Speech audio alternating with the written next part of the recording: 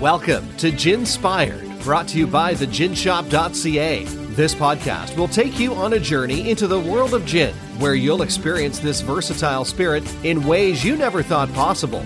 Now the host of Ginspired, Heather E. Wilson. Hello and welcome to Ginspired, where we talk about and celebrate everything about the wonderful juniper lace spirit called gin. On today's episode, my guest is Charlie Turner, farmer, distiller, and co-founder of Penrose Spirits located in Kington, England. And today we are going to chat about the distillery and gin products, as well as Charlie's path to becoming a distiller. Welcome, Charlie. Well, thank you very much for having me. Yeah. That's quite an intro. Well, we like to do it right here, you know. I'm really super excited to learn about your distillery and, of course, all your gins, because that's ultimately what we're here for. But first, as with all episodes, we're going to share what gin cocktail we are drinking today. And since you're my guest, you get to go first. So what are you drinking today, Charlie? I'm going for a breakfast martini. During lockdown in the UK, we had all these wonderful people working for us who wouldn't ordinarily work on the farm. And every Friday, I tried to do a cocktail in the orchards with some of the girls that were helping us. We had sort of a lot of people who were working in bars who were helping us, you know. Well, today I'm actually having just a traditional gimlet, you know, just gin, lime juice, and just a tiny splash of simple syrup because I don't like mine too sweet. So it's just basic gimlet today. Sounds good. Yes, yummy. So let's talk about you and your story. What drew you to distilling initially? I've always liked making things. I'm a farmer by trade, and farmers like to produce something that they're proud of. Gin sort of took off in this country, and I looked at it, I thought, you know, that's something we could do quite easily on the farm. You know, we've got buildings and we could easily do something. And it's just so important to diversify and find other enterprises when you're farming. So it was just a natural curiosity, really, to have a go at it. I was always having a bit of a play. First thing I did, I bought a little still, you know, a little 3-litre copper still. And then I'd disappear off to Aldi and I'd buy the cheapest vodka you could possibly find. I used to set off all the alarms in the supermarket when I was leaving, despite having paid for it all, because I'd come out with about sort of 10 bottles of vodka. And then I'd spend the weekend just messing about with flavors and trying to see if I could make a gin. I wasn't very good to start off with. It's a little bit more complicated than you first think. But anyway, you know, I sort of look up a recipe and then trying to change it a little bit. And I just sort of had a go. And it was all good fun. I got a phone call from my business partner. He suddenly sprung on me. Oh, by the way, I bought a still. Then we were committed. You know, we bought a beautiful German still. And as soon as we got the still, we just committed to having a go. Yeah, absolutely. And so you have a farm. Let's talk about what you farm first, because I think people really need to understand where the gin came from in conjunction with the farming. We're fruit farmers in Herefordshire, and we grow strawberries, raspberries, blueberries, cherries. They're all delicious things, you know, and we take a lot of pride in what we grow. But we always end up with some waste. Well, we don't call it waste. We call it wibbly wobbly fruit. It's all those, you know, that I don't know what it's like in Canada, but the retailers over here, you know, if you've got the slightest misshape or slight blemish on your strawberry, you know, it's not fit for going into the store. So we've always got some stuff left over. And so that's where the farm really, it sort of fits in with the farm. So we're producing gins that reflect what we grow on the farms. We've got, you know, an apple flavored gin because we grow lots of apples.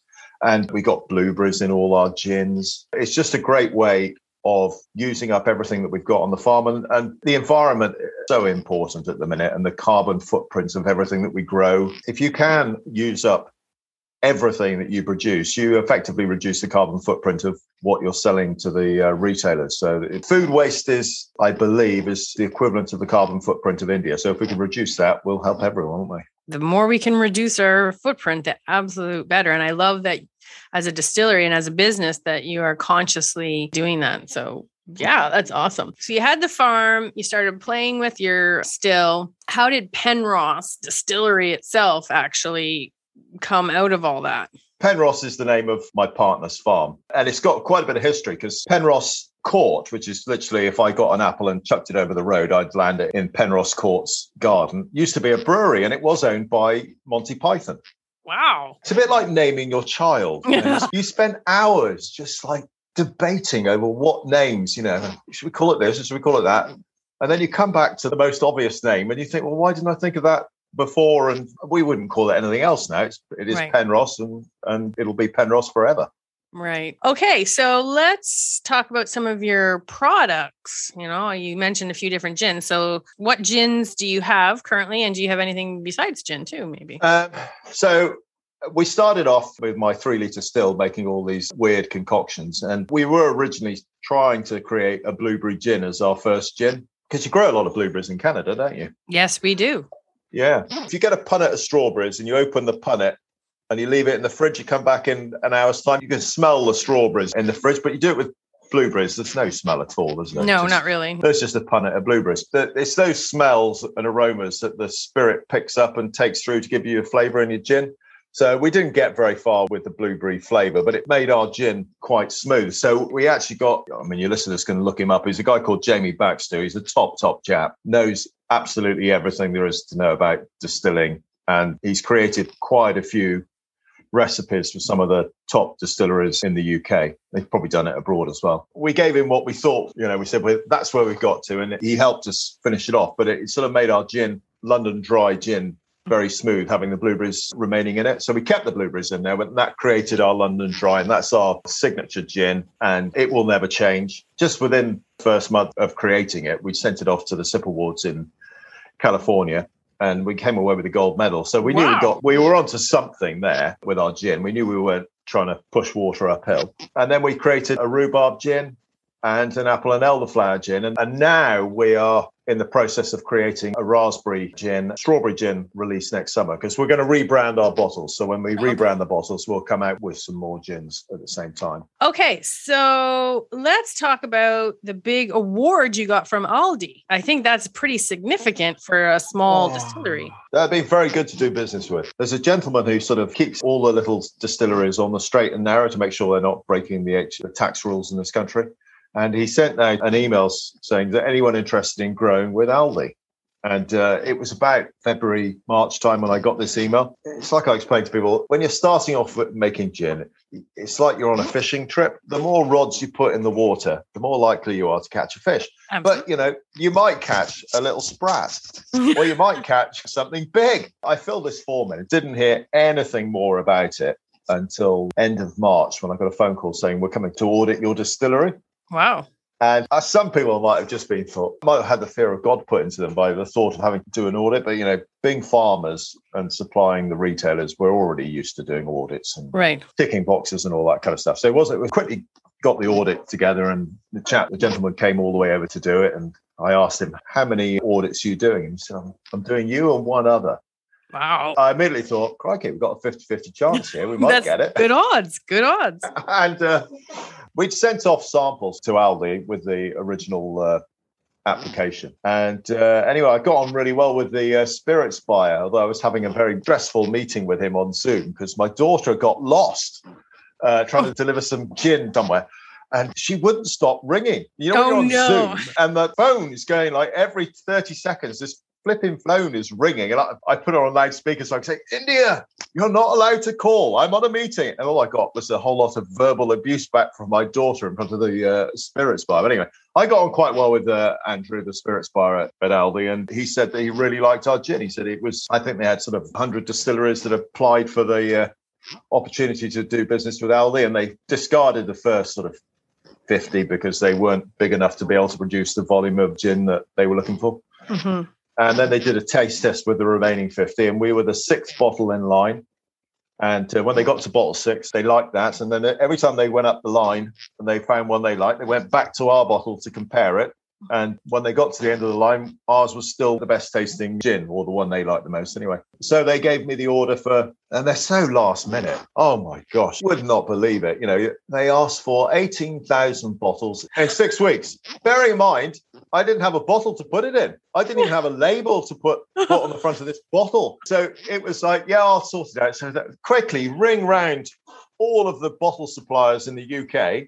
Have you got a large amount of bottles in stock? Because most of the bottle suppliers just import the bottles in on demand. They don't hold any stock. Anyway, we found 18,000 of one type of bottle to suit the job. So we quickly 3 weeks of our 6 weeks for the bottles to arrive. But in the first 3 weeks, we made all the gin and we got it all done and dusted. And they were really easy to do business with.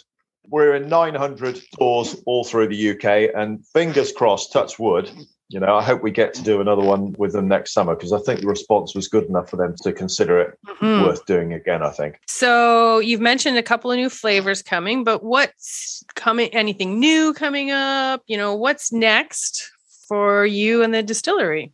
When you start something and you have no experience, you make mistakes, don't you? You learn by your mistakes. And the big thing, I've got several things I want to do. We do need to improve the bottle. Not that our bottle's not visually nice to look at, because I think it is. The problem is our bottle's too expensive for starters. Also, it's spray painted. That looks brilliant. But the problem is, once you spray painted something and you put on the front of your bottle Apple and Elderflower gin or London Dry gin, that's all it can ever be. We need to have a bespoke bottle made that is a work of art. Right. But something that has a bit more flexibility, so that we can have, say, a label on there. We're coming up to Christmas. It would be ideal now to go foraging around a farm and do a Christmas limited edition gin. That'd be lovely. Yeah, it would be lovely, but we don't have the bottle to do it with, you see, this. Okay, so we're down to our last question. And while you've already shared some pretty fun stories, do you have any gincident stories that you can and are willing to share? I mean, we used to have great fun in the orchards. We crack eggs in them, in the gin. We do all sorts of things. They were really nice girls, actually. They rented a restaurant in a nearby village. And of course, as soon as COVID came and they were closed down, they had no business. Right. Came and helped. Had a French girl and 2 other girls from the cider barn. And they were really good fun. Okay. And there you have it. Everything you wanted to learn about Penrose Spirits and their gin, and really cool Aldi story about getting your gin in and out in a really big way. And thank you so much, Charlie, for being here today. This is absolutely fascinating. And I really think it's going to help other people who are either starting a distillery or thinking of starting a distillery, or even other distilleries, to know that, you all have a lot of the same challenges, which is, I hear a lot, which is... Yeah, at the end of the day, it's good fun. All right. And be sure to check out the show notes for links to Penrose Spirits and the ginshop.ca for all your gin-tastic clothing and gin novelty needs. Until next time, remember, if you walk a mile in my shoes, you'll end up in a gin bar. Thanks for listening to this episode of Ginspired, brought to you by the ginshop.ca. If we've ginspired you, drop us a note. Heather@theginshop.ca. We may even read your email or feature your ginspirational story in an upcoming episode. And remember to follow us on social media. Until next time, let the party be gin.